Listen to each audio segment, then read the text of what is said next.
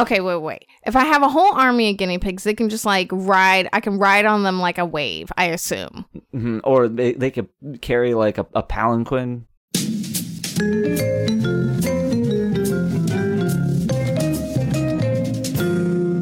Hey everyone, welcome to Tossed Salads and Scrambled Eggs, a Frasier podcast. I'm Dave. I'm Diana. And today we're talking about episode 915, The Proposal. There's fireworks, which makes sense. That's nice. Yeah, you know, it occurs to me, they use those very specifically. They use that. This is why I wanted to talk about those. Yeah. Because I think they use ones they use them for specific events. Yeah. Yeah. So 21 minutes and 41 seconds. Who is that writer? So the writer, this is important. Okay. The writer in this episode is Rob Hanning. Okay. Rob Hanning, who, you know, he's written some important episodes. He wrote, you know, 3 Valentines. He wrote... important episode. No. I mean, like, ones that, like, we remember really well, you know. Yeah. He wrote... Oh, God, I didn't put the title down, but I think he wrote the one where Frasier first reveals Niles' crush on Daphne. You know, he did Mamma Mia. He just did the 200th. And the reason it's important is because he has written more episodes than any other writer that we've been rating. With 13 so far. This is his 14th episode. This is also his last episode of Frasier. Oh. So this is a little send off to one of the most prolific and right now second highest rated like regular writer of all of the people that we've rated. And actually, the funny thing is we've rated every episode he's written. The third episode we rated was the first one he wrote. Oh, that's cool. Yeah. So, yeah, Rob Hanning is one of the only writers that we've definitely done all of them, but has written a lot. And he's also been executive story editor on a bunch of ones as well. But in terms of just the written by credit, this is the 14th and final Rob Hanning episode. Okay. And it starts with The Ring. Okay, so you don't want to answer the telephone. I was like, if Diana does not start this with a joke about the movie The Ring, then I have to, but I'm going to be shocked if this doesn't happen. Oh. I'm so glad. Okay, yeah. Okay, so the scene is so good. It is good. Niles, Frasier, Martin, they're going to go pick out the ring because it's time. It's going to be the propose time. Niles is going to propose. So I love this. Martin thinks an earring is a ring. It does have ring right in the word. It is. Yeah. Which is kind of weird. It's sure, okay, so I got my ears pierced for the first time ever last summer. They took an incredibly long time to heal. Like they're like 6 weeks to be healed. No. No. I got them done in June. It took like 6 months. Which occurs to me, you're still wearing them. And this is the point, is I cannot take these earrings out. I don't know how to take them off. And because I know that it's likely that the piercing will close up. So, like, I need to be able to take them off and then, like, have the earring to put in. But I don't know how to take them off, whatever.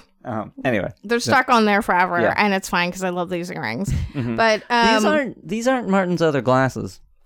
No, there's like, he hasn't been wearing this in so long. Yeah, I know. But it's funny because if you're a glasses wearer, I'm curious like how often you get new glasses. Because I just get a new pair every time I get my eyes checked, which is very irregularly. I noticed that my glasses now are very trendy because everyone else is wearing them. Okay. The same pair of glasses, essentially. Okay, so I love this scene where they're like picking out the ring. Frasier's like, are you sure that Daphne shouldn't be here picking it? I've heard so many interesting things about this where a lot of people go with their, I mean, I don't know, the proposal might just happen before this and they go pick out the ring together. Yeah. I think that's a good idea. I think that could be a good idea. I think we talked about on the podcast, like, how Dave picked my ring. I wasn't really going to get into it, but if you're interested in that story, like, let me know. I think we talked about it. I think we have. Yeah, but Dave did a tricky way of having me kind of pick my own ring. Yeah, which, I managed to figure out a way to get Diana to pick her own ring without her knowing that she was picking her own ring. Yeah, or even that I was involved. I think Daphne likes the taste of Niles, so I think that is fine. Yeah. That she's not there, and like he clearly wants it to be a big surprise. But I love this whole thing where they keep thinking that Niles and Frasier are a couple, and then like Martin being like, "No, you're confused. It's not like that." But this whole thing where they find the ring in the case, and then like his back hurts, and he ends up on one knee. Frasier looks like he's proposing to Niles. Yeah. But I love that Martin walks out to go to Orange Julius, which they're in the mall. Yeah, because where else is there an Orange Julius? Yeah, but I mean there are malls with nice jewelers. Oh yeah.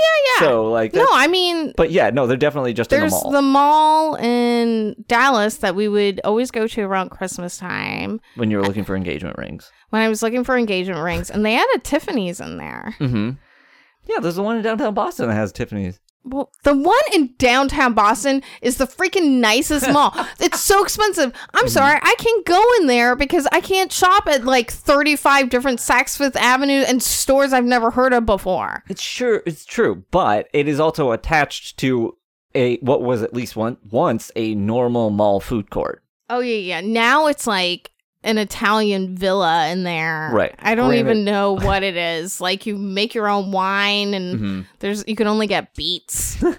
Granted, it would have taken Martin like a week and a half to actually walk all the way to that food court and back. But the point is, it was a mall that had both a Tiffany's and a typical food court that could have had an Orange Julius in it. Yeah, like it had a Panda Express. Yeah. So like, now it's upscale. It was definitely more upscale. But the point is, like, I get it. Like, I get there being a jeweler that Frasier and Niles would go to in the same place where Martin might go get an Orange Julius. Yes. Yeah. Oh, I like this detail of finding out that Niles and Daphne had the same ring size. And you had to try on this ring then. Yeah. That is it. It is interesting. That implies that, like, he's put on at least one of her rings to, like, check, though, which I think is nice.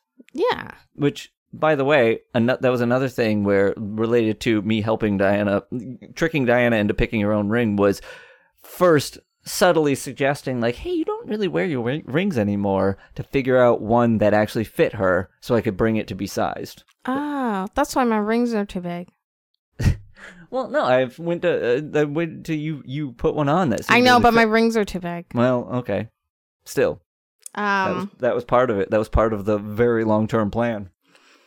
I do remember that, and I didn't even know. I'm just now finding out that was part of the plan, and Dave super tricked me. I just thought I was getting a dinosaur bounce house. I don't know how you go from, like, trying on a ring to a dinosaur bounce house, but that's life. That's not even a thing you just made up because it's funny. That is, like... Legitimately, I kept guessing that was going to happen because I knew a surprise was happening, and I thought Dave had, like, made a block party for me. Man, I feel like we need to record a bonus episode after this. It's just like, hey, if you want to know the full story. Yeah, we could do that. So here's the one interesting thing about this scene, and I'm not sure how I feel about it. It's just sort of like, I feel like we need to talk about it a little bit just because it happened. Okay. Because when the guy that works at the jeweler first starts talking to them and assumes that, like, they're preparing to, like, get engaged to each other. Once he understands what's going on and walks away, they're like, how could he make such an assumption? And then they both just say, latent. Yeah. I was like, so they're assuming he's gay and doesn't know it and is, like, projecting that on them, I think, is what that means. Because latent homosexuality is a term that means that, like, you don't know you're gay, essentially. I just feel like that's and that is, like, an old Freud thing that, like, Freud suggested that. Oh, then that's probably why. Probably, yeah, but I just think it's interesting that they assume that, like, that must mean he's gay. Well, I think it's that thing where they do on the show to be like, how could they do such a thing? And then they literally do the thing. Yeah. Which is exactly what they're doing. Yeah, sure, yeah. So, now we're at the words. The words, yeah. Yeah. So the first section I think is very funny, but it's like not a lot happens in it other than the picking of the ring. Yeah, and but I I don't think think it's it has very to. fun. I think it's very funny though. Yeah. I don't think a lot does have to happen. The whole point of all this is just showing all of the Oh, I different know. I'm steps just saying, and like, we didn't spend a lot of time, like, talking about it, but Yeah. I'm just like, it's just good. It's just a good. Yeah, it's just a good, It solid Frasier goof. Yeah. Like- Yeah, I agree. Yeah. So I love the scene because we're in Cabaret de Rosa. Mhm. And I know it's been a while, and everyone has forgotten how much I love Cabaret de Rosa. But also, I think the last episode you were talking about how much you love a good Niles and Roz scene, and here we have a good Niles and I Roz know. scene. I was just thinking that, and I'm thinking it again. But I love that he has written the world's longest poem, apparently, to propose, and he can't even get through it. He's just like sobbing, and it's just like, watch this scene and watch everyone in the background. It is my favorite thing. There's this person like right by Roz, like at the counter, just eating these small tiny bites, small tiny bites. Multiple people go up to this person and have a conversation. Yeah. Not just one person, like a totally different person. This person's the most popular person in Seattle, and he's just like there, like eating like Raisinets or something. Well, do you know why? No. Because when you film a scene like that, a lot of times you have to do multiple takes. And if you're gonna eat, there's two ways to do it. One, if you're a principal actor person who, like... believes in the principles of things.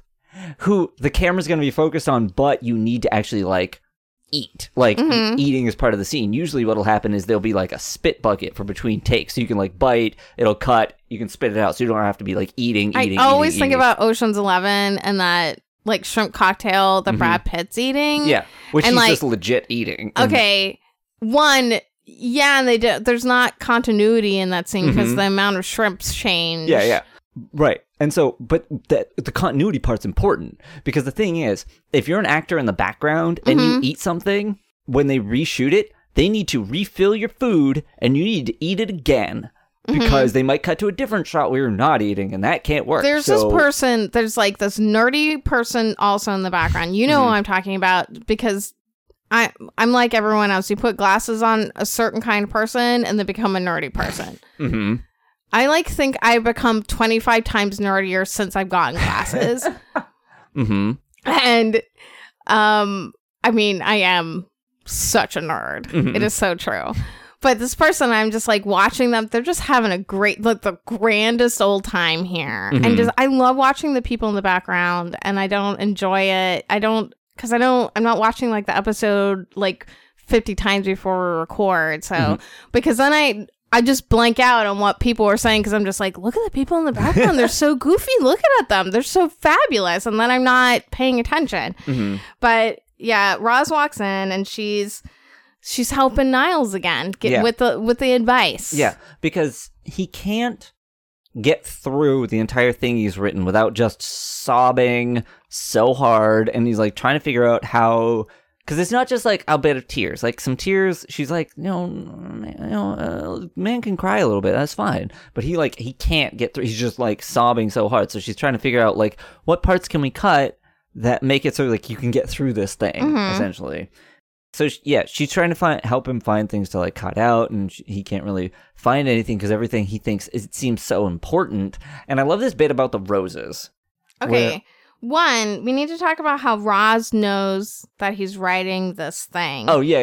And like I love that she's like, oh yes, don't worry, I'm not going to tell anyone. Yeah, Frasier told me, but swore me to secrecy. Yeah, and he's like, I swore Frasier to secrecy.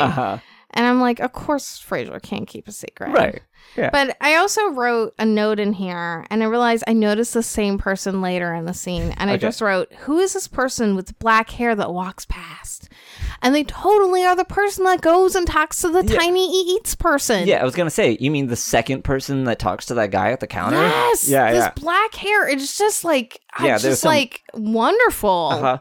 I will say this hair, so like I don't know what she looked like other than this hair, but I was like, this hair looks like someone who would be the stunning person Sam Malone can't avoid in an episode of Cheers. The hair is stunning. That's why I can't get over it. Yes, the part with the roses is so great. Like, do you need to do you really need to compare her to 3 roses? Yeah, yeah. And he's just like, well, what do you suggest I cut out? Yeah. The rose that is like her beauty, her passion, her sense of humor. Yeah. And I love that he breaks up at that moment and starts crying because of her sense of humor. But also, you asked this question when we were watching it, and I definitely have written as a note before you had said anything. I am very curious which rose represents a sense of humor. Yes. Because, I want them. Yeah. I want a whole bunch of them. Because that's there are ones that are meant to represent beauty and passion. Absolutely, that's a thing with roses where different colors mean different things and all that stuff. I've never heard of one that represents humor. And I love it. So unique, so Niles. But I love that Roz's whole thing is just this is too complicated. We didn't talk about the other part where he's talking. She's like, well, do you really want words like hopeless and despair in here? And he's like, that was my life before. And I'm like, you probably do want to cut that out. Yeah. Just cut that out. Just cut that right out. Especially because, remember Daphne's whole thing was he's putting an awful lot of pressure on me. Remember when the whole reason they gave for why she was overeating and had to go to he was putting too much pressure on her. So being without you, my life is hopeless and I'm full of despair. That's too much. Don't do that. Don't say that. Gosh. Yeah. Don't say that to a person who, was so worried about the pressure of this relationship that, it, had that dramatic effect on them.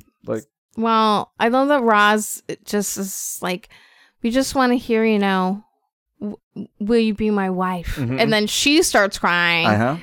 And maybe she's hoping for Roger to say it. I know. I think that's heavily implied. But I just love that something so simple is just touching to her. And she's ready crying. To start crying. Yeah, and she doesn't really start crying about anything. Yeah, I know. And it made me think about we do need to do a bonus thing. And I know we've already talked about it, but we're going to do a bonus thing. It made me think about people crying at our vows that were incredibly goofy. Yeah. They were so goofy. And I'm just people were crying at that. I mean, we don't have a video of it. I have no idea. I think people would have video now because phones are better now. Yeah.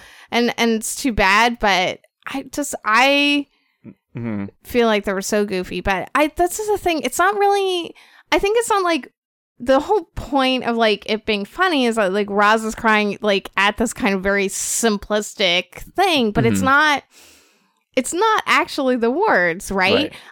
Niles could say something, but it's not about the actual words. It's about, oh, you mean so much to me that I'm saying I want to spend my life with you. And I think that is, it's a lot of people are I don't want to get married. I don't think you have to get married to have the same sort of sentiment with someone to be we don't need to have this ceremony. Right. We don't need to have this pageantry or whatever, but I want to spend my life with you. You're the person I want to be with. Right. I like being around you. Yeah. This is a big deal if you're an introvert, I want you in my space, even when I hate people. It's just people are draining. You don't want them around. It's a big deal. It's a big deal to be yes, you can go into my secret library and my gift wrapping room. Niles is definitely an introvert. Yeah. Frasier is the extrovert. Yes. He likes alone time. Yeah. Yeah. But he likes together time. Yes. I think. Yeah. I think more, what I think Frasier is? Frasier is one of those, you can be an outgoing extrovert. You think he's an outgoing extrovert? I think you think he gets his energy. Well, yeah, maybe he gets his energy from did I say extrovert? I meant outgoing introvert. Well, yeah. I think, maybe he does recharge. He needs to be alone. Yeah. But that he likes being around people and I don't know. Does he find that draining? Well, because we see a lot. Literally, the show starts with the whole point of it in the second episode is how much he needs just space to be alone and quiet to himself. So that's why I say he's definitely an introvert. He needs those quiet moments to himself to recharge, but I also feel like he wants people to like him. He wants to be social and then go home and chill. If I was rich, I would have a reflection pond. Mm-hmm. I think that's what you need.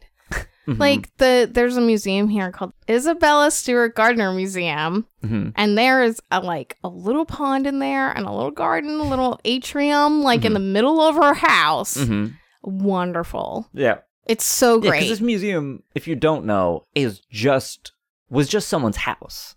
I think we've talked about this before, but there's actually was a big art.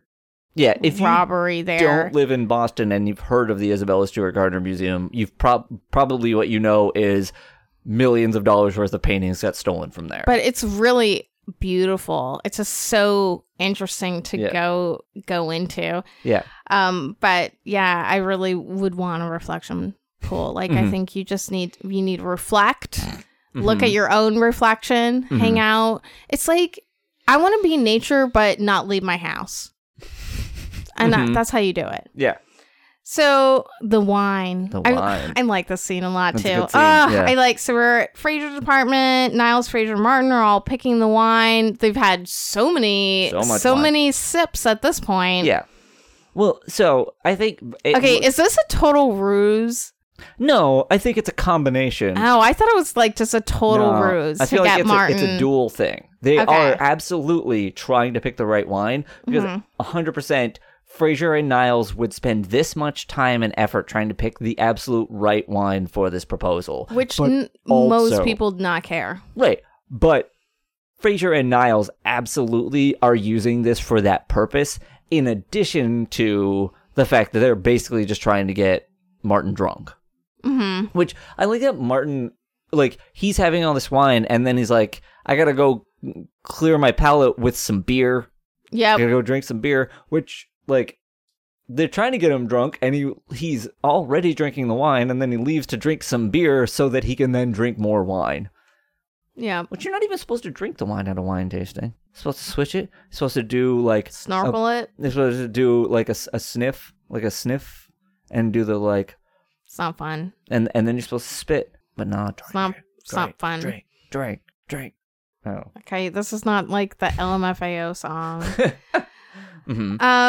So I love that his test to see if he's drunk or not is to say that last name. Yeah. Well, because the point is they're trying to get him to take Daphne's mom out. They're trying to get him drunk enough to agree to take Daphne's mom out the night of the proposal. And yeah, this is a good test where he's like, who was that widow you went out with a few years ago? And he's like, you mean Claire Wajdu-Bukowski?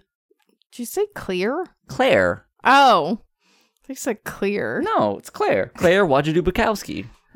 And it's oh, and by the way, remember Claire Wajdu-Bukowski? It sounded like you said Clear again. I did not say Clear. I said Claire. I know. It's so weird. But remember her? Yeah, yes. How could I forget that name? I know, it's a very good name, but I like that they did a callback to it. I do like a callback. But yeah, this is my test of if I ever go out to karaoke or whenever I like to do It's the End of the World as We Know It, because if I can remember all the words to that, I'm not too drunk. To me, that's a good song to play, because I'm if I can't sing along with it, I've had too much. I need to stop. But at this point, then you sing Closing Time. Exactly. I guess that's why I've only ever heard you do that song once at karaoke. No, I've done it a couple times. Okay, maybe I wasn't there. No, you're right. I have only done it once, but I'll play it. I used to play it at parties. I used to put it on a mix CD, and I would play it. I like that you call it a mix CD. I know, a mix CD, and then I would play it and kind of sing along, and then I was no, I think I'm okay. Problem is now I've sung it enough times while I'm drinking that it's my brain has figured out how to do it. That seems about right. So the best part of this entire scene is that we find out Martin has not been this drunk since the time he first asked Hester to marry him, which she said no. Right. Which Frasier didn't know. Yeah, and then he's like, "Oh, really? Well, what made her change her mind? How did you change your mind? Yes. Marty? How did Marty Crane change your mind? And wink, wink. Which like makes me think, what else happened that night? It could be a little Frasier. Because it turns out it's Frasier that changed her mind. So, and I love that his big shocking. Well, one, Niles already knows the story. Right. Yep. Because he's not surprised because his mother told him when he had the chicken pox. Which, by the way, I just want to say one thing related to this. I'm sorry to interrupt, but when he says that line, remember the time I had chicken pox? Mom told me to cheer me up. There is a very good, hearty belly laugh from one guy in the audience. There's one very good, like, ha, ha, ha.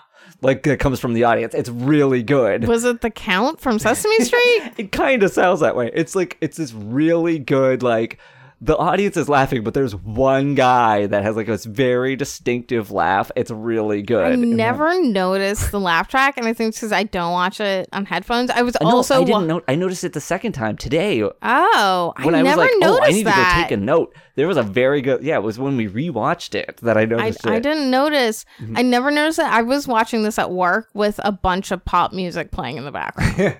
Well, okay, that does not help your ability to subtly hear like one guy laughing in the audience. I got most of it. I got the important parts. But I love that Frasier's whole deal about knowing this is his birthday the same? Yeah. Have you been lying? Yeah.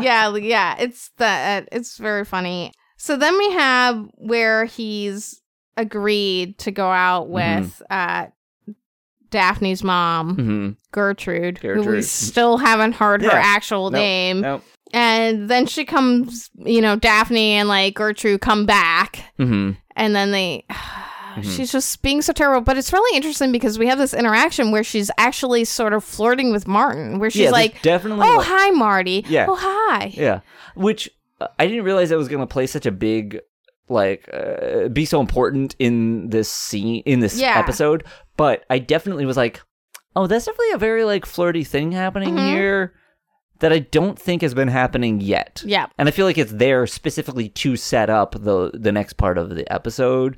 But also, I do want to say, John Mahoney doing a very good drunk voice in this. Oh, yes. It's very good. Like, some people, they do it too much. They go too hard on the drunk voice. I don't get that. You mean like Simon? Well, yes. But I just mean like... He's the original Captain Jack Sparrow. Yeah. I'm just saying, like, this feels like a guy who's actually drunk. Which a lot of people, when they do drunk voice, they don't sound drunk. I feel like when I'm drunk, and I don't know because I haven't really heard myself.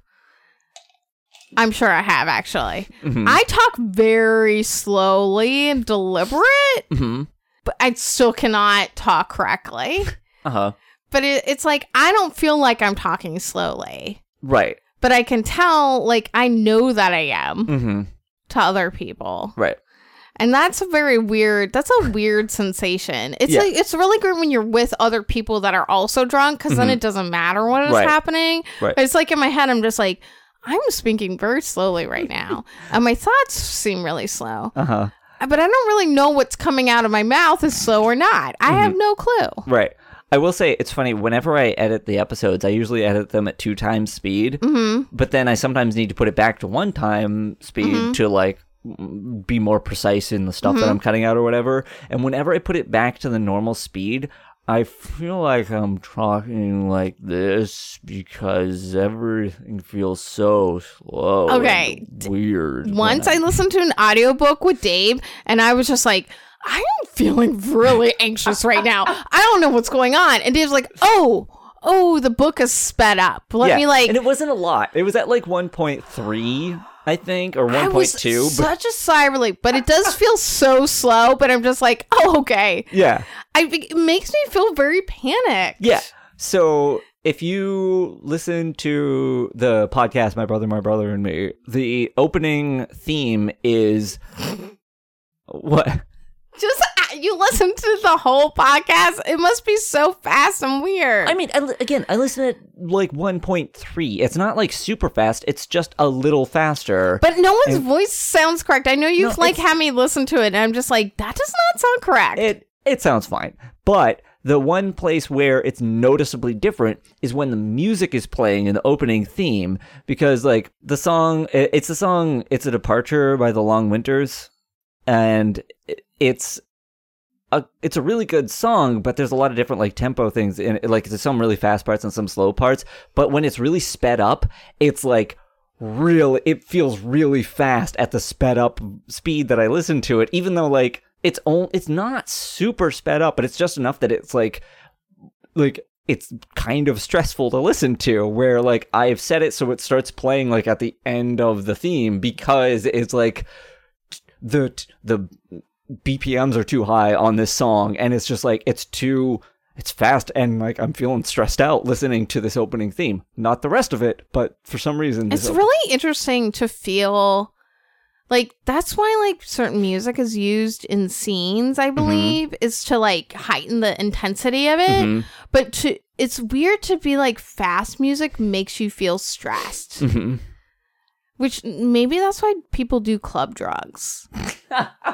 Because they're like, this music is stressful, but if I take this drug, everything feels good. Well, you know what I think it is if the BPMs are slightly higher than like a resting heart rate, then it feels like your heart is beating faster than it is. So if it's really fast, then it doesn't necessarily have that same effect. But I feel like if it's a little faster, it makes your body like want to be working at a rate that like fits that heartbeat. This is okay. That actually makes a lot of sense. I would feel really stressed out by that because I get panic attacks. So that's probably made me feel like I was having a panic attack. Right, because if you're not physically exerting yourself and your heart's beating at that rate, then something's wrong. Yeah, that's really interesting. Okay, so yes, Martin does it. We hear a good drunk voice. Good drunk voice. And then Daphne's mom is terrible, but Martin's gonna go out with her. Yes. Yeah. So now we're in the diversion. Yeah, speaking of, where the heck are they going on this date? They're on a pleasure boat. On the transcript, what it says is scene 1, the Puget Sound ferry. So it's the ferry in Puget Sound. Okay, well, I wonder if I've been on that. I have no idea. Okay, because my dad was stationed in Seattle for a while when I was a kid, and I went to Seattle a lot, and we rode the ferry. And I got, those, like, machines where you can get the, like, hot drink out of it. I would always get a hot chocolate and always probably burn myself. I just imagine. But we rode the ferry all the time, so I had to imagine that it's this ferry. Anyway, it's not romantic. I think it's supposed to be romantic because you can see the nice, like, sunset out the window and everything. Ferries are fun, but, okay, so Gertrude's laying it on thick here. She's like, oh, I know when a man's trying to seduce me. And, like, Martin's very uncomfortable. Then we see Peg and a mystery lady come in. Yeah. Remember Peg from, like, one episode ago? The spinach? No, she's so much more than just the spinach. She's the ham. She's the ham. She wants to be the ham, it sounds like. She's trying... No, she was the ham. Now she wants to be the spinach. Okay. But Martin wanted spinach all the time. He said he wanted ham, but he did want spinach. Anyways, this is a confusing analogy. Sure. So, Martin, I actually think Martin does such a good job of being like, you misunderstood me. To Mrs. Moon, to Gertrude. Yes. Yeah. To be like, you misunderstood me. This is a friend date. Yeah. And she just does this, like, whiny, oh, you don't find me attractive, boo-hoo, like... What are you doing? Like, she's being manipulative. Yeah. And laying this shame guilt act on Martin. And like, so then Martin has to... it's funny because, one, she interprets what he says as, like, him saying that she's unattractive, which is not what he says at all. Yeah. But I love his response being like, you said it, not me. Yeah. Yeah. And then she's doing the like martyr thing where like and it's just I think I understand like her being disappointed that it's not a date. Right. But I feel like this is her, like, sort of like taking what should be a fairly simple, like, oh, okay. I mean, that's disappointing, but I feel bad. And, like, putting it on him. And I feel like it could be, like, I understand her being disappointed and her being embarrassed because she thought it was something else. Mm-hmm. We live in a day and age now where no one says they're going on a date. Mm-hmm. But also, if you're not going on a date, say, this is not a date. Yeah. Don't say this is a hangout, because people say hangout. Well, now, yeah, you can't because people don't want any risk. Mm-hmm. That's what I've heard. It's like people don't want any risk, so they just say hangout now. Right. So they're just like, if this is a bad idea, there's not anything. And I'm just like, nah, just like make your intentions clear. Just like it's a date. And if it's not, that's fine. Right. Like, it's cool. Or you can simply be like, if you're going to call it a hangout and not a date, just be like, I feel like you can say, like, hey, to right me, now, look. I feel like a hangout is saying, like, I'm open to romance. Like, much like Lady Gaga. Well, I'm open to romance, but I'm casual. Or I think it's important to just be, like, honest and open about it and be like, so,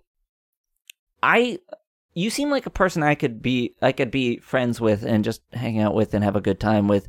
But I'm not going to pretend you're not a person we might want to do smooch times. So let's do a hangout. And if we want to do smooch times, cool. If we don't, if we're just friends, that's cool.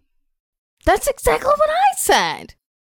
Well, that's exactly what I was saying. What I'm saying, I guess it's like, what I'm saying is, like, so you don't, that's why you don't have to say it's a date. Dave, I'd like to hang out with you, and if it's smooch times, maybe that's okay, but if we're just friends, that's fine too. No, I want smooch times. Going out with Peg. Okay. I want the ham. All right. So, this mystery lady is laying it on thick with Peg. Yeah. I almost think Mystery Lady wants to get with Peg in this scene. I think she wants to hear some stories. I think she wants some Marty details. She wants to know about Marty's hams. Probably does. She wants to know about Marty's ham. So Peg is starting to think, like, oh yeah, maybe I do want the spinach. Mm-hmm. You know, oh, he is cute. He is nice. Maybe, oh, he did all these things to court me, and I just was like, no thanks. And now she's like, and like, okay, but Mystery Lady is like, hey, you should go up and say hi. And she's like, no, it's weird. And I agree with Peg. It is weird. No, it's weird. Especially because right now, when they walk in, what they're seeing is Gertrude here, like, closely, like, leaning in, doing some chest and shoulder touches, like, very extremely flirty, close, like, this looks like a date thing. Yeah. If you're Peg, going up and saying hi right now is weird. Making yourself, like, visible at an angle where if Martin chooses to go over and say something isn't like, weird. Or, like, if you pass the table because they're by the bathroom area and you walk past the table and you're like, oh, hi. Right. That's fine. Right. But you can't just go over there and walk over there. It seems so weird. Anyway, I just disagree with Mystery Lady here. Uh-huh. But Peg doesn't. She ends up trying to go over. Okay, so obviously here's the worst part, because he's trying to be nice to Mrs. Moon by saying, hey, look, I can't really be with you in the way that you might be looking for right now. Yeah. So, but then Peg overhears this and is like, oh no. Yeah, because he goes into some detail.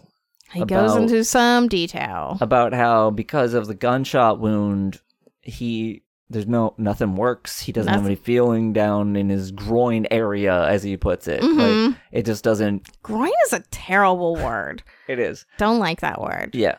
Which, you brought this up and I didn't even think about it, even though I was the one that first heard this. But, like, that was true, I believe, at this time about John Mahoney. Because I saw in that interview.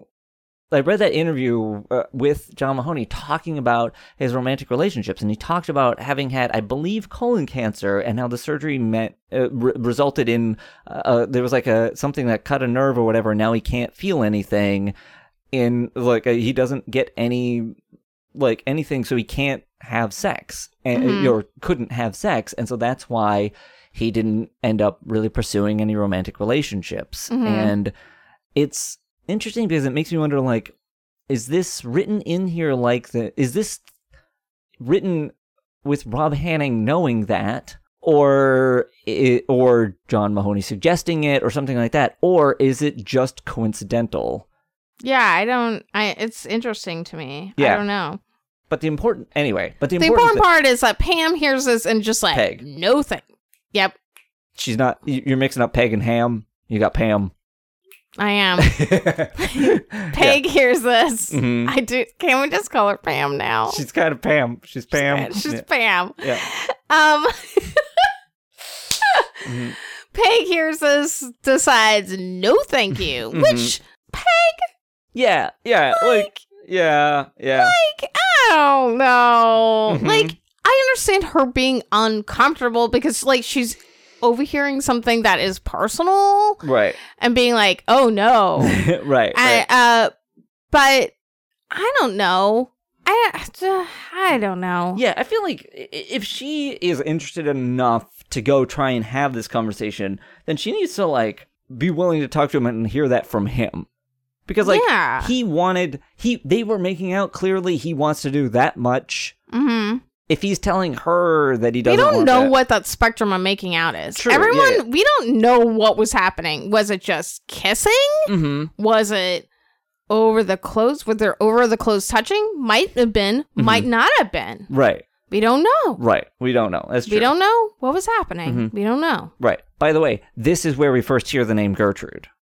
Martin calls her Gertrude in this scene. Oh. So that's how when it's the first time we ever hear that name. Okay. Let's just go away from this uncomfortable boat section. To every scene on a boat in the show is just trash. It's sad. The trashy guy that Roz went out with. True, but that's a really good episode. That was a good what is it really good? Yeah, I guess it's a really good episode. I do like when you explode out of a closet. Which had a boat in it. A boat with a mini boat. Isn't it weird how like you have to have some other boats on your boat? Just in case your boat stops working, you're like, gotta get in this other boat. But what, don't you need then another backup just in case your other boat doesn't work? And then you have an even smaller boat until like there's just a boat and you can't fit on it anymore? I'm pretty sure once you get to the third boat, you're already on a boat that you can't fit on. Like, the third boat is already too small. Well, you gotta save your chihuahua. That's what really matters. It's true. Anyway, yeah, so now we're at the next section, the proposal. With the second appearance of Wolfgang Puck. What's the first appearance of Wolfgang Puck? He was the guest voice in Merry Christmas. Oh, right. So, so he's making some Cajun-style crab cakes, which I feel like is a joke I do not understand. I think the joke is just that, like, the Cajun blackened, like, thing is absolutely a cooking style, but the point is that, like, Frasier is very much... because he cannot chill ever and has to control everything, he has to tell a stripper how to strip, and he has to tell Wolfgang Puck how to cook. And it's like, he knows what he's doing. Like, but he's there like, oh, it's turning a bit brown. And by brown, I mean black. And it's just like, I mean, it is very funny. It is funny. No, I'm not pretending it's not funny.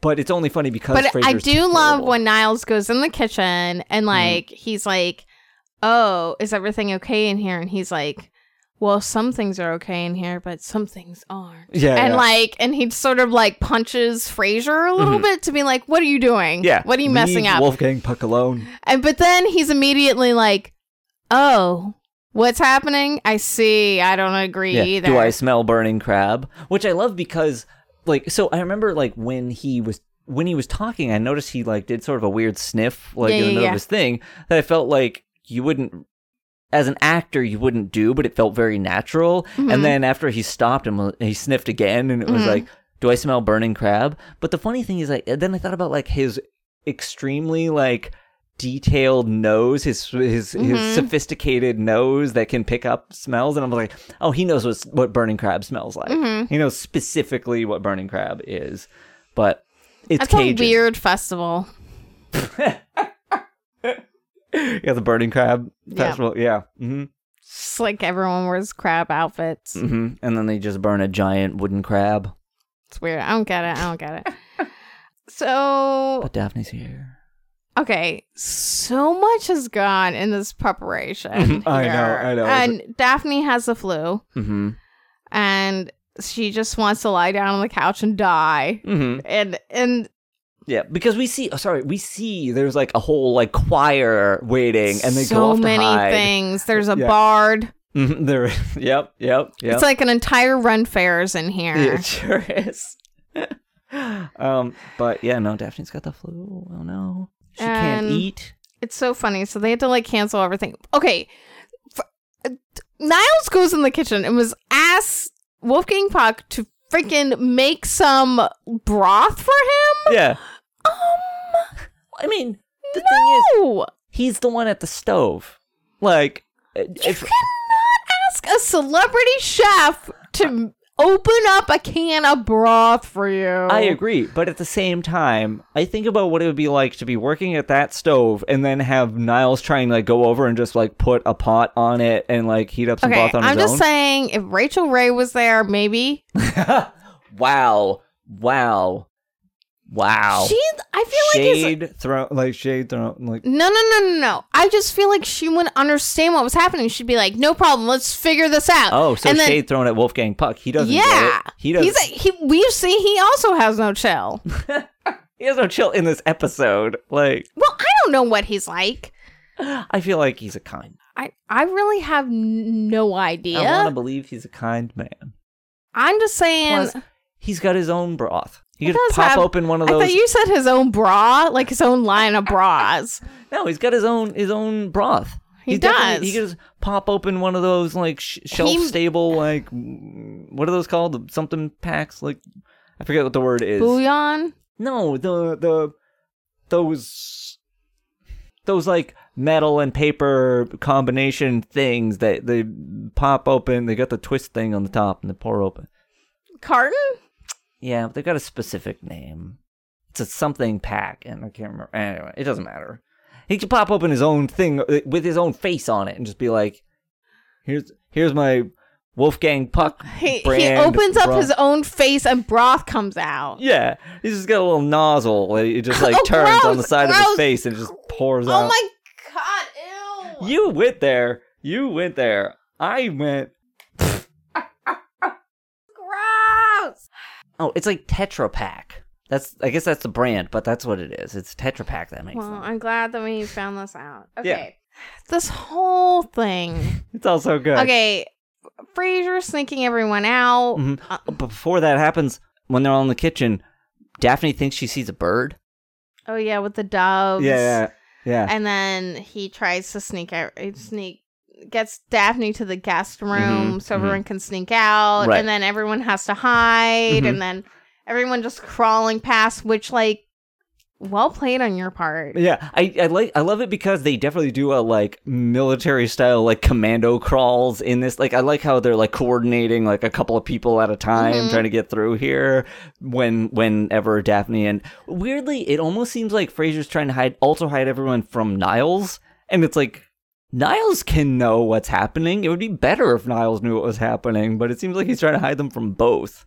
I do love. Yeah, I love that the one guy won't like come out, like the way he's like, no.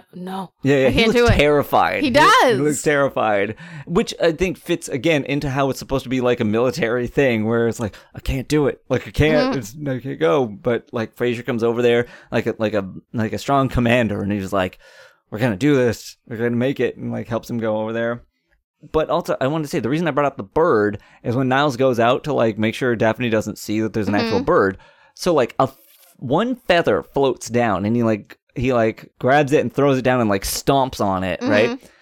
So the funny thing is, the first time I watched this, I glanced away at the moment the feather came down, and then I looked back and I just saw him stomping on the ground, and I was like, "Is he stomping the bird?" and I had to like rewind and make sure he wasn't stomping the bird. And then when we rewatched it today, you asked, "Is he stomping the bird?" And I'm like, "You're watching this the second time. You should know he's not stomping." I know. Why would you stomp on a feather though? I mean, I don't know. Flatten it to make sure like it doesn't float back up again or something. I don't know. Just talk about your down pillows.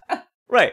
I just thought it was funny that like we both thought that at different viewings of the episode. Maybe he is stomping the bird. He's not stomping the bird. Wank.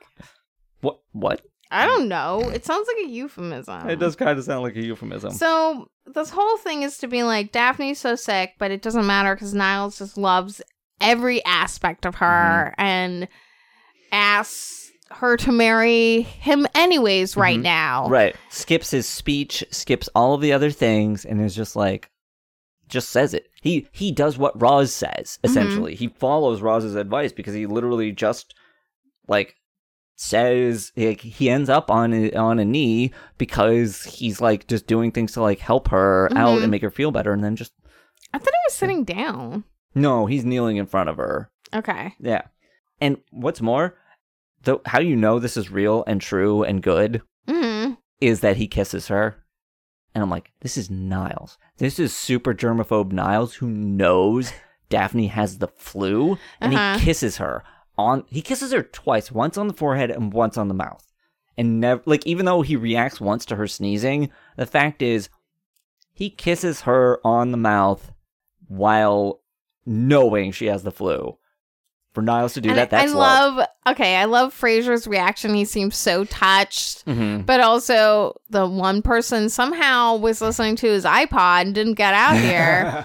Yep. But now he's like going to blow this giant trumpet. And then like... Yeah, he's like one of those royal trumpeters, essentially. And then like the tackle that happens is very good. Also, how is this completely silent? Right, yeah. This would probably make some noise, but it doesn't. Niles has very good carpets. He does. He has very nice carpets. So, yeah. I don't even know what the end scene is here. Oh, it's him carrying out Wolfgang Puck? Yeah. Yeah, and he, like, is gagged or something, yeah, too. Frasier has Wolfgang Puck, like, gagged, tied up, and, like, is firemen carrying him out the door, essentially. And which, he agreed to that? Like, well, that's the thing. That's really happening? But, oh, you mean... real life Wolfgang Puck agreed to be gagged and carried out of real life this episode by Kelsey Grammer. Yes. Yeah, right. Yeah, he must have agreed to do that thing. Yes. Okay. I guess we're done. Like, it seems weird to be like done. No, I mean, it seems like a normal amount. I will say, okay, one thing I want to point out, this episode won Outstanding Multi-Camera Picture Editing Emmy for a series. Oh. Ron Volk won it for the editing on this episode. That's cool. All right, so then I guess we're at drinks for this episode. So, someone out there was drinking some Orange Julius. So I think there was a lime. I think you're right, there was a lime. So someone was drinking some Orange Julius. Yep. There's all the wines for the proposal thing. I don't know what they were, but there was definitely some wines. And then the beer. Yep, the Adlers. Still drinking those Adlers, which we still haven't tried yet. There's some Adlers. No callers in this episode. Did you have a good word? Oh, there definitely are good words in the opening of this. And yeah, okay. Last episode, I literally we have in the last episode you saying there's like 3 very good words. I didn't write them. Wow. I thought you would have written them down when you were noticing in the last episode that there were so many good words. Latent. There's our word. No, that wasn't the word. No, I wasn't saying it was, but... I don't think that's a good word. What does it mean? I don't have the noun. No, what adjective. I mean is like, I feel like that's a thing that I'm saying in the sense of it being like a word where in its context, you might not know what it means and what they're referring to. So it's the thing we talked about how it's specifically referring to a latent homosexuality and this idea that Freud had that sometimes people who either don't know about like the idea of being homosexual or are taught to be against or whatever, they are, and they don't realize they are because they don't consider those feelings and they don't think about that meaning, essentially. I know it wasn't meant to be what your thing was for the good word, but I feel like that's a thing that I feel like we talked about the definition of it, essentially. Okay, great. All right, let's rate this episode. You know, I don't really write a rating for this episode because I just really liked it. I'm just gonna say it's a 5. All right. Okay. I was gonna do 4.5. You know what? But what the hey? All right. 5 hays. 5 hays. Okay. No. It's probably gonna be Cajun style crab cakes. All right. So the only reason I'm not giving it a 5 is because of the stuff with Gertrude, where like that I found upsetting. So I gave this one 4.2 Wolfgang Pucks, which means since we are sending off Rob Hanning, one of our highest rated, most prolific writers on this episode, I just wanted to say that. So his final rating, after the 14 episodes that he's written, came to a 3.87, which is a pretty solid rating, considering it's a 3.87. Laurie Kirkland Baker, who is still our highest rated regular writer, is 3.98. Oh. So like Rob Hanning is right up there. Very solid writer, wrote some great episodes, and so I just wanted to give a proper little stand up by letting everyone know that with those ratings, that's where his final score was for us. And thank you, Rob Hanning, for all of the good stuff that you wrote. So thank you. And the IMDb rating on this episode is an 8.3. Okay. Very good rating for this, especially for this season. It's very, that's why I gave it a 5. Yeah. I was just like, I pretty much enjoyed this episode. Yeah. No, it's great. It's great. Honestly, like, if it didn't kind of have to have Mrs. Moon being Mrs. Moon. That's why I said I was going to give it a 4.5, which was still like higher than your rating, weirdly. Yeah, I don't know. Honestly, it's just.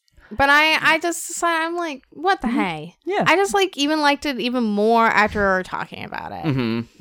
Yeah. Yeah. And then that brings us to the part of the episode called We're Listening, where we respond to messages you send us on Twitter at Frasier Podcast or by email at FrasierPod@gmail.com.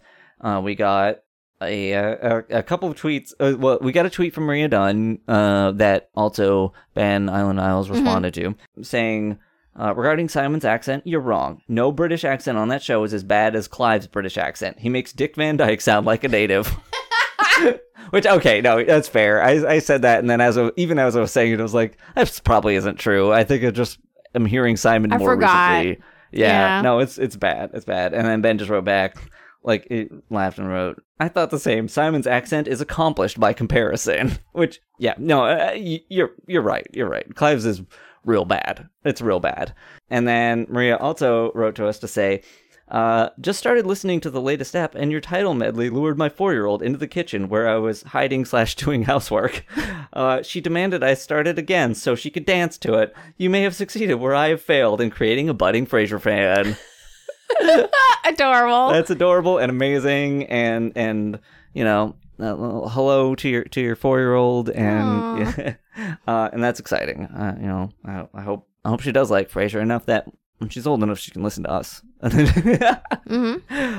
Anyway, but yes, thank you for letting us know that. That's great. All right, anything else you wanted to say on this episode? No, refreshing. This is like a really refreshing episode to see this season. Like, it's just been kind of disappointing, I think. Like, it's not the best. We know this. No, it feels good. It does feel good. It feels like a Rob Hanning episode. It does. It does. All right, and so with that, this has been episode 915, The Proposal, and this is TGIF Arcade wishing you all good mental health. Don't forget to look behind things.